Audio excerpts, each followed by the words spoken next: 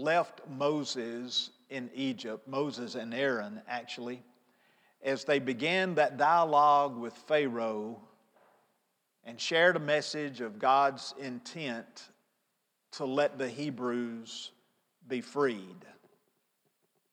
The theme, the idea of that particular study was this: sometimes, even when we follow God's will, things don't turn out quite the way we expected.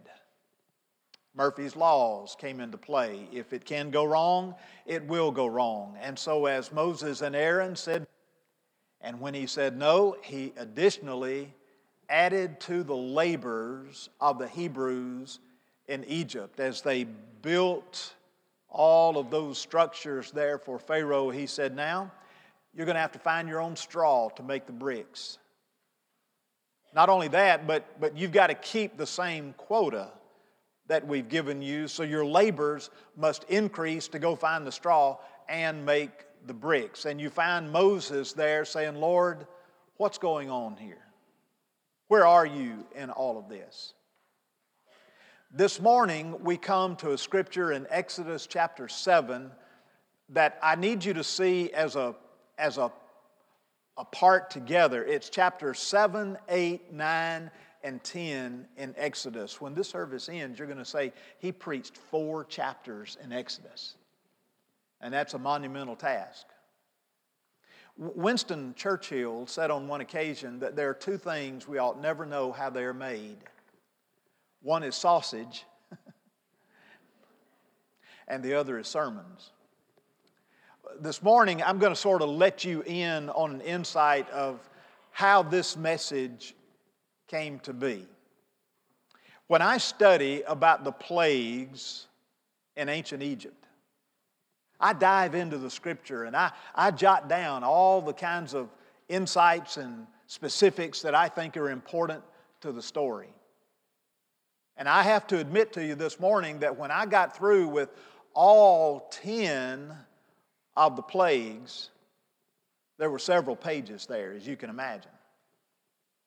And so I began to wonder how in the world I was going to fit all of this into one sermon, if indeed did it need to be into one sermon.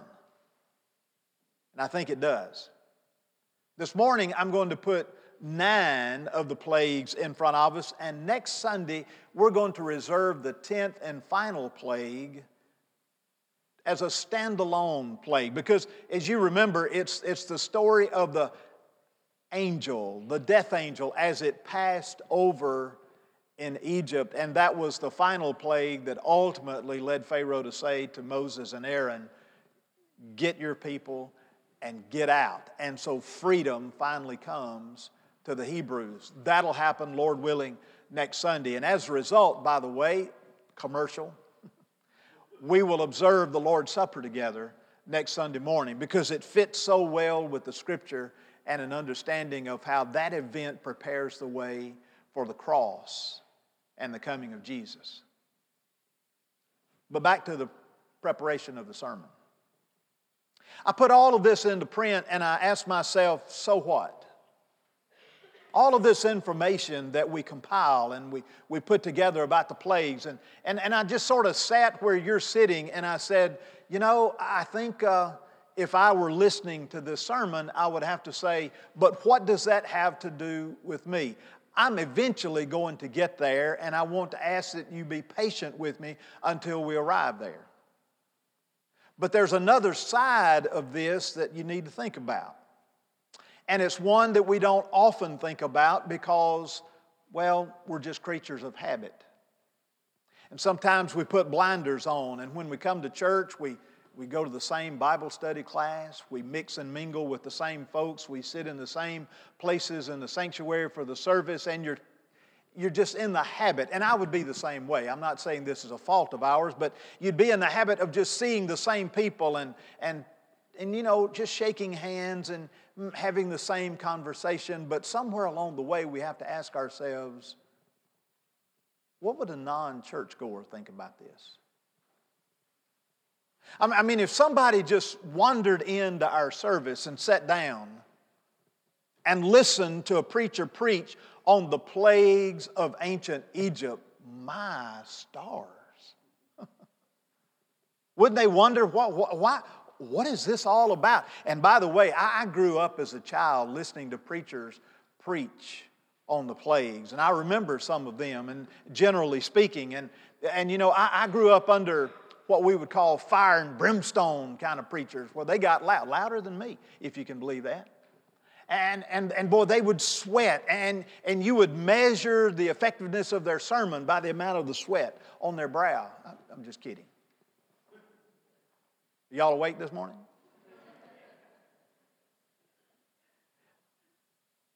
But if you're going to explain what happens here in Exodus 7, 8, 9, and 10 to an unbeliever, to a non-church goer, there is one thing that I think that we must say, and I'm going to say it now, and I'm going to say it at the end of the sermon, and that is that we must always understand that the judgment of God, which is what we're going to read about, is motivated by the love of God. You say, how is that possible? Think of it as a parent. Your child is disobedient. In discipline, you execute judgment. Now, discipline, by the way, should be redemptive. Discipline is always not just punitive, but it is the idea of I somehow want to correct this mindset and this mentality in my child, and I don't want them to make this decision again. So there is some instruction that must come along with discipline, but discipline involves judgment. But why do you discipline your child? Because you love them. And because you want them to know that there is a better way to live. So first and foremost, I want you to hear me say that as we walk through these plagues in their dramatic fashion. Now, one other thing I'm going to give you up front. I put it at the end of the sermon, and when I look back and evaluated it, I said, nope, I can't put it there. I've got to put it at the beginning, and then I'm going to come back to it at the end. Here's 3 takeaways that I'll share with you at the end of the sermon if I can remember them.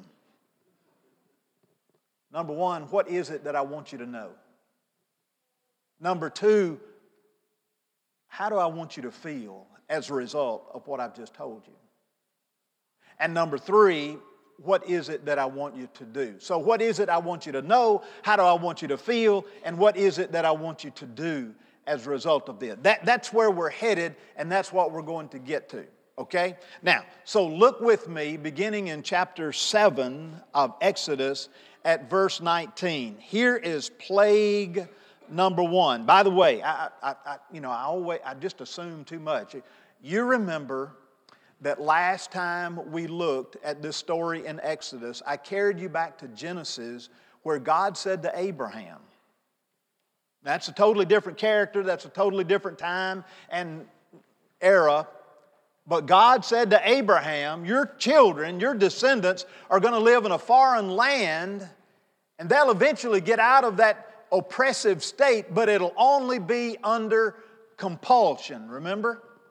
Well, here is where God fulfills that prophetic word of talking about the compelling evidence, I want my people set free. And He begins to do some things that were very obvious and tangible in that land. Look at what it says in chapter 7, verse 19. The Lord said to Moses, say to Aaron, take your staff and stretch your hand over the waters of Egypt, over their rivers, over their streams, and over their pools, and over all their reservoirs of water, that they may become blood. And there will be blood throughout all the land of Egypt, both in vessels of wood and in vessels of stone. So Moses and Aaron did, even as the Lord had commanded. And he lifted up the staff and struck the water that was in the Nile in the sight of Pharaoh and in the sight of his servants. And all the water that was in the Nile was turned to blood. The fish that were in the Nile died, and the Nile became foul, so that the Egyptians could not drink water from the Nile. And the blood was through all the land of Egypt. Many of our students here this morning studied world history in 7th grade. Some of us studied about Western civilization in college. If you study the history of Egypt, you know that the ancient Egyptians worshiped the Nile River. It overflowed at certain times of the year, and as a result, it created a delta region along the river that created a very fertile soil where they could grow their crops. The Nile River, of course, was their main water source and water supply. We know that Moses himself was taken out of the Nile River by Pharaoh's daughter, maybe even granddaughter, and then taken to the palace to live. So the Nile River played an important role in Egypt. And as the Egyptians worshiped the Nile River, it was the first false god of Egypt that the one true God addressed. And he told Moses and Aaron, we're going to turn it into blood. Now, I always have somebody ask the question, well, was it real blood? I mean, some translations of the Bible even say it was turned as blood. The problem I have with that is the original language says blood. It turned into blood. If you start adding to and explaining away and washing down and rationalizing everything in Scripture, if you take that same approach everywhere in the Bible, you will totally remove the miraculous and the supernatural. And you can't do it.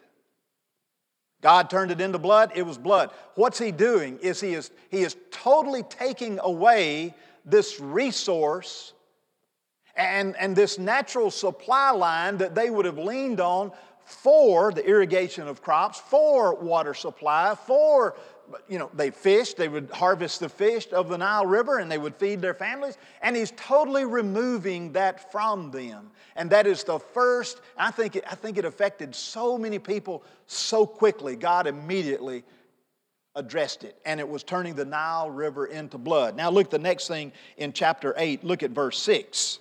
So Aaron stretched out his hand over the waters of Egypt, and the frogs came up and covered the land of Egypt.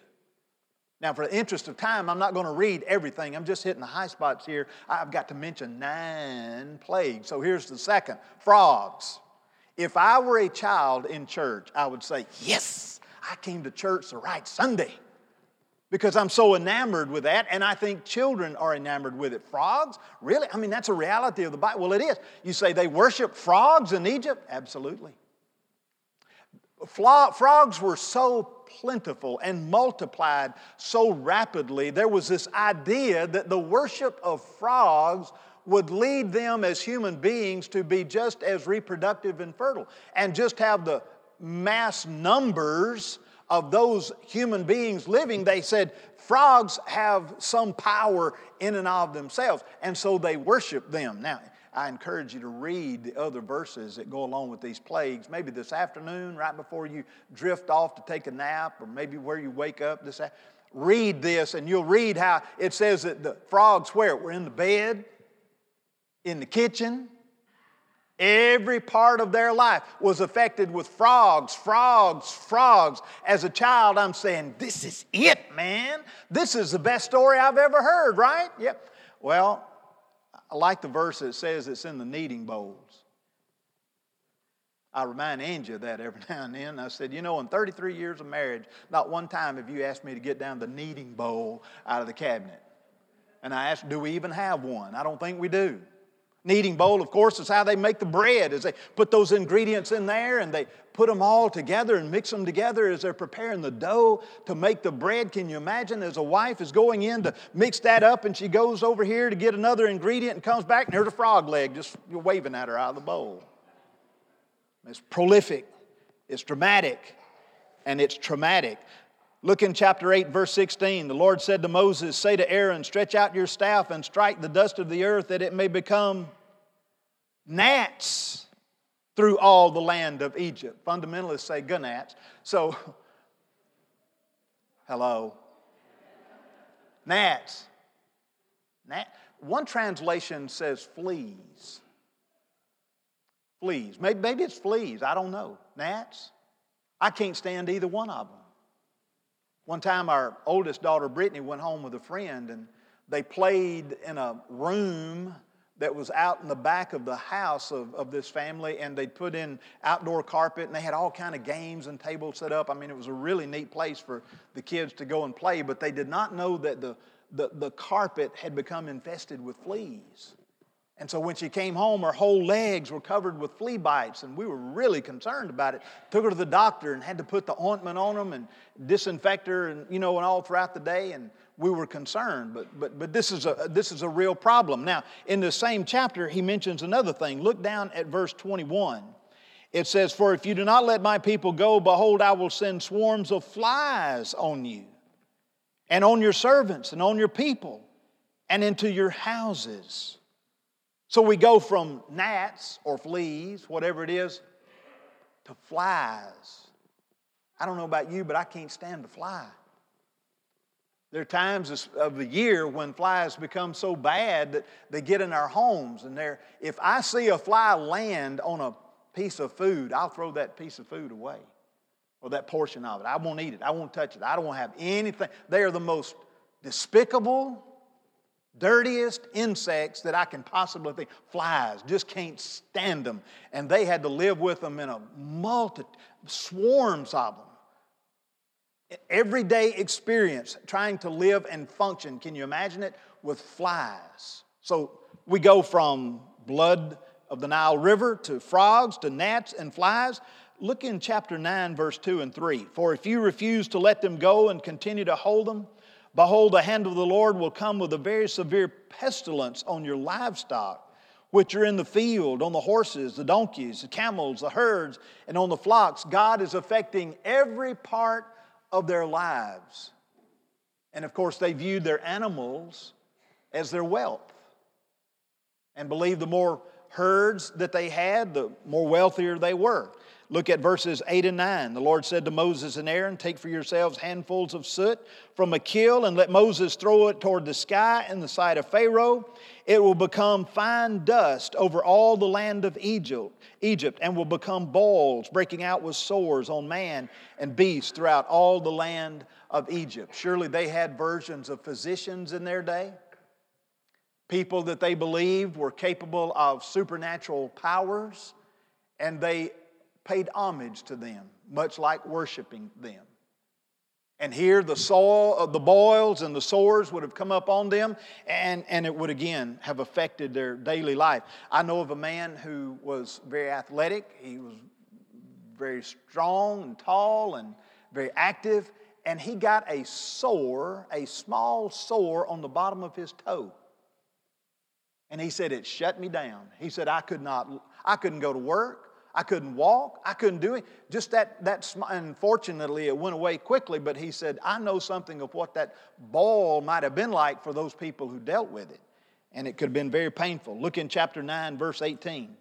"Behold, about this time tomorrow, I will send a very heavy hail, such as has not been seen in Egypt from the day it was founded until now."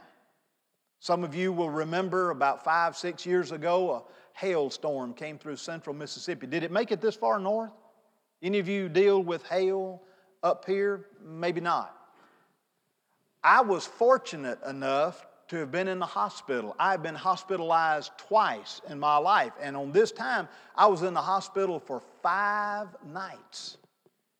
And a nurse came in. It was like the next to the last day before I was to be discharged, and she was crying. She had tears coming down, and she was changing out my IV. And I said, "Are you all right?" She said, "No, I'm not." I said, "What's wrong?" She said, "Did you not hear that hail?" I said, "No, I was sleeping all the way through it." And she said, 2 days ago, I traded cars." She said, "I bought a brand new Nissan Maxima," and she said, "I've just gone out to see it, and it had been totally destroyed." I actually heard other people crying out in the hallway that day. And so it was kind of like wailing and crying. It was very eerie. And then I began to hear the stories of it. And I've had people say, "Bill, it was of biblical proportions of hail." My vehicle was at home in the garage. I didn't have any problem with the hail. But we had 2 other vehicles in our family that did get hail damage. Had to have those. So it was a big problem. And so if your insurance rates went up, it was our fault if you didn't deal with it. But hail will kill individuals. Hail kills animals. Hail kills crops. Hail affects the land. I mean, hail, very serious plague. Then in chapter 10, look at verses 4 and 5. He says, "For if you refuse to let my people go, behold, tomorrow I will bring locusts into your territory. They shall cover the surface of the land so that no one will be able to see the land. They will eat the rest of what has escaped, what is left to you from the hail. And they will eat every tree which sprouts for you out of the field. God is thorough in His judgment, isn't He? And He is covering every aspect of the land and the crops. Some people believe that these locusts were also like beetles. And we know that in some cultures, beetles were worshipped, not only because of the numbers in which they would come in and swarm in and eat the crops, but because of their size and their strength. Beetles are small, but they're very strong, have the hard shell on them, you know. So, locusts, beetles. And then in chapter 10, look at verse 21. This is the 9th plague, by the way. He says, the Lord said to Moses, stretch out your hand toward the sky, that there may be darkness over the land of Egypt, even a darkness which may be felt. What in the world is going on here? Even at my ability to rapidly read through these plagues, I don't know how to dramatically take us to that point where emotionally we are affected by what God is doing here. But understand it, see it. Moses and Aaron have come to Pharaoh and said, God has a message. Let my people go. Pharaoh said no. As a matter of fact, the Bible says that God hardened Pharaoh's heart. And he said, no. What does that mean? God hardened Pharaoh's heart. I'm indebted to a couple of Old Testament scholars who have described this for me. The verb tense, where it says that God hardened Pharaoh's heart, is a verb tense in the Hebrew that is actually inexpressible in English. But basically, in layman's terms that I can understand, here's what it means. God created the capacity within Pharaoh's heart for him to allow his heart to become calloused. Calloused enough to see all of these dramatic plagues and then say, no, I will reject God's will for my life and for everybody else's lives. Do you know anybody like that? Have you ever met someone who would say, I've seen the miracles of God, I've heard the story of Jesus, I understand that He loves me and died for me on the cross, and yet I say no to Him? God gives us the ability to reject Him. There's a part of me that doesn't like that very much, and I don't want to accept that. But I had an experience this week that really illustrates this point. I was walking out of the grocery store, and I was just being my likable self. And a guy was walking beside me, and I said to him, have you ever seen a more beautiful day than today? And it really was. I mean, no humidity. It was gorgeous outside. Sun was shining, but it wasn't hot. It was just an enjoyable day. And he said, it is a beautiful day.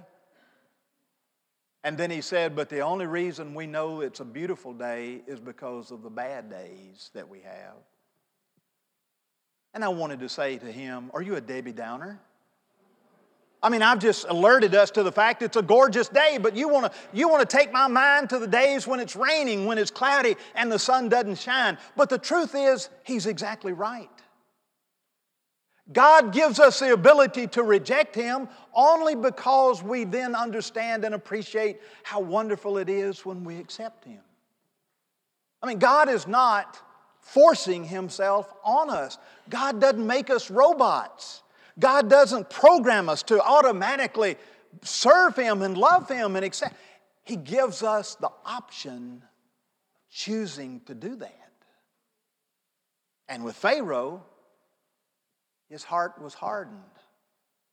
The more God said, this is my will, Pharaoh said, this is my will. And Pharaoh said, I will choose my will over your will. And that's always a tendency of ours.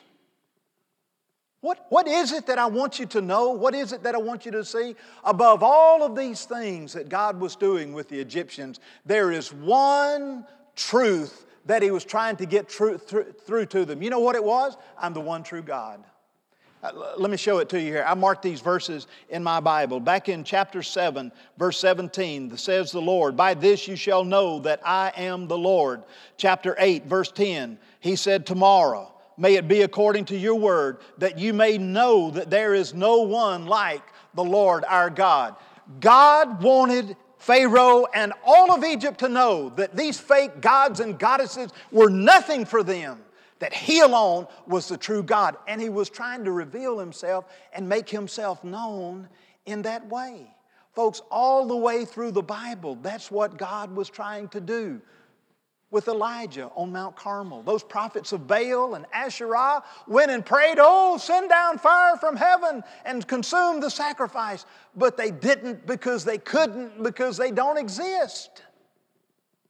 And Elijah stepped up and prayed one simple prayer. Do you remember what he prayed?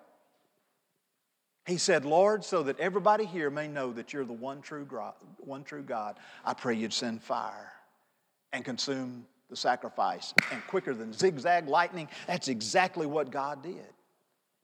All the way through the Bible, God's intent and desire is just to reveal Himself, reveal Himself, reveal Himself. And that is the truth for you and me.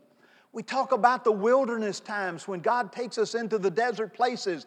It's always there that He reveals Himself, because the world tries to hide Him. The world tries to distract us from Him. The world tries to take us away from seeing what God is doing. And the whole time God's saying, "I'm here, I'm here, I am here." That's what I want you to know. But how do I want you to feel? Well, that depends on your spiritual condition this morning. Even though I'm not going to take time and go back and read each of those instances, I want you to know there are 3 times that Pharaoh tried to compromise with Moses. See, along these plagues, Moses would come back and say, "Will you let him go now?" "Nope." "Will you let him go now?" "Nope." "Will you let him go now?" "Nope." Well, somewhere along the way, Pharaoh would begin to say, "You know what? I hear you want me to free them, but I tell you, why don't you just go a little ways away? Worship, come on back. I tell you what, how about you just take the men? Just take them and leave the women and children and all the herds and everything here. All these compromises that Pharaoh came, but I want you to hear what Moses said. Here's what Moses said. "Pharaoh, we're not going 3 days into the wilderness and coming back. We're going for good. We're leaving for good. Second, we're not just taking the men. We're going to take everybody. We're not just leaving the herds and the animals." This is what he said. "We're taking every hoof." Literally, that's every hoof that exists in Goshen, we are taking, because that is God's way. And you know what he was doing? He was saying to Pharaoh, you can't bargain with God. You can't compromise with God. God has a desire that they be freed fully, and they be freed forever from you. And ladies and gentlemen, that is God's will for you and me. But you know what? Satan tries to tell us you can do God's will and you don't have to go very far from the life you're living. Or you can choose to do this for yourself. I know people who think that it is the church's responsibility to help their children understand how to make good decisions. It's not their responsibility as parents. I've actually had parents say that to me. It's the church's job. I'll let them make any decision that they want as long as they can justify it, as long as they can give me a reason for it. Really?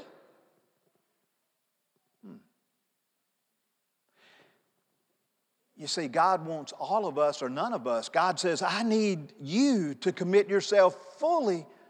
And that's what Moses is trying to say to Pharaoh. Well, what I want you to feel is, if you are a Christian right now, you've come to Christ, you've trusted Him as your Savior, then repentance is needed. If there's an area of your life you're still not sure about giving over to God, and that can be your finances.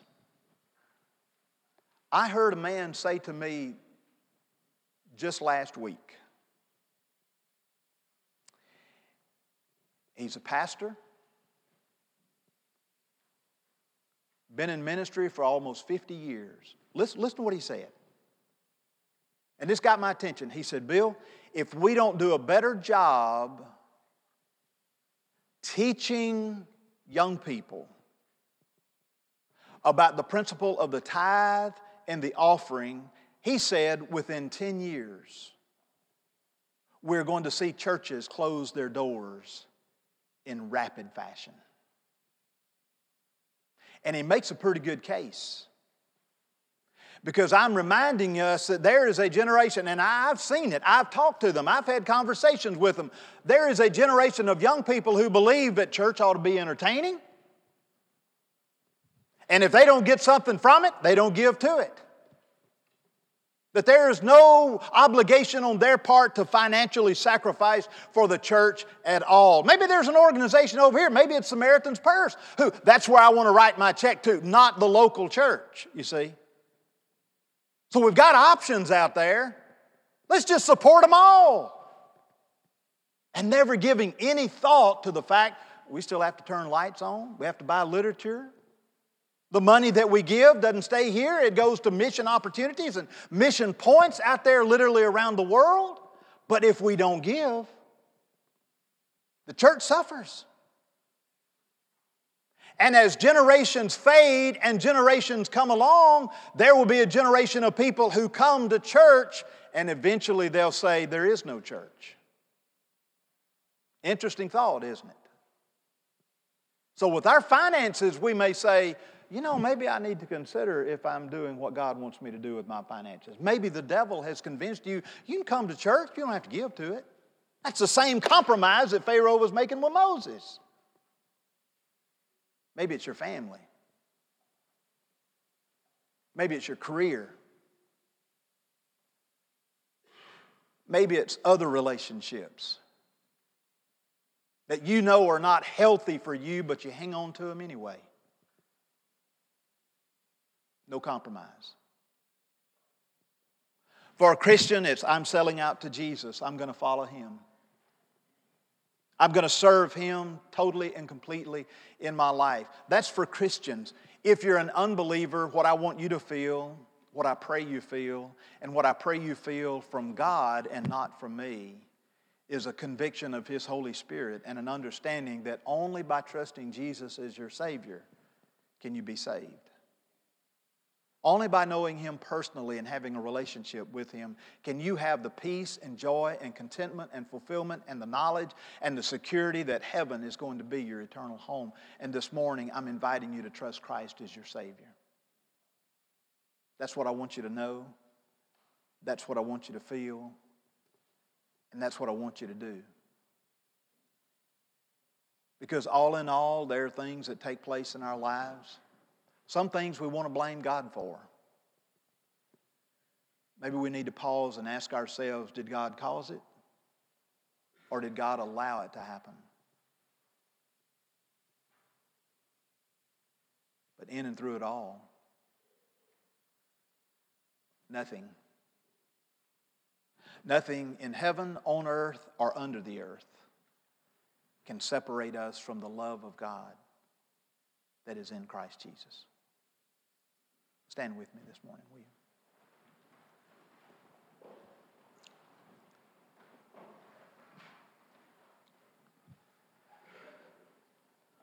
Father, would you remind us this morning that the God who was is the God who is. And Father, in the same way that you loved not just the Hebrews in Egypt, but you loved the Egyptians as well. I pray that you would remind us that you have a love that is never ending. And that you desire for us to come to know you through Christ. And for the duration of our earthly lives, for us to serve you.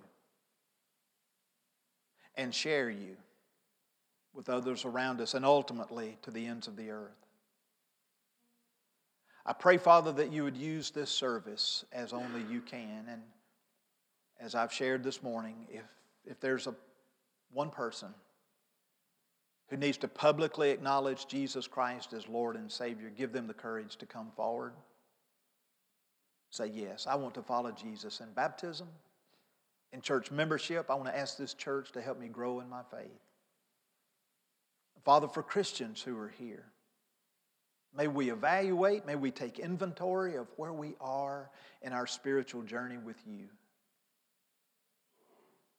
Should there be Christians here who by your Spirit would be led to unite with our church family because we receive members in many ways, let them come and say yes.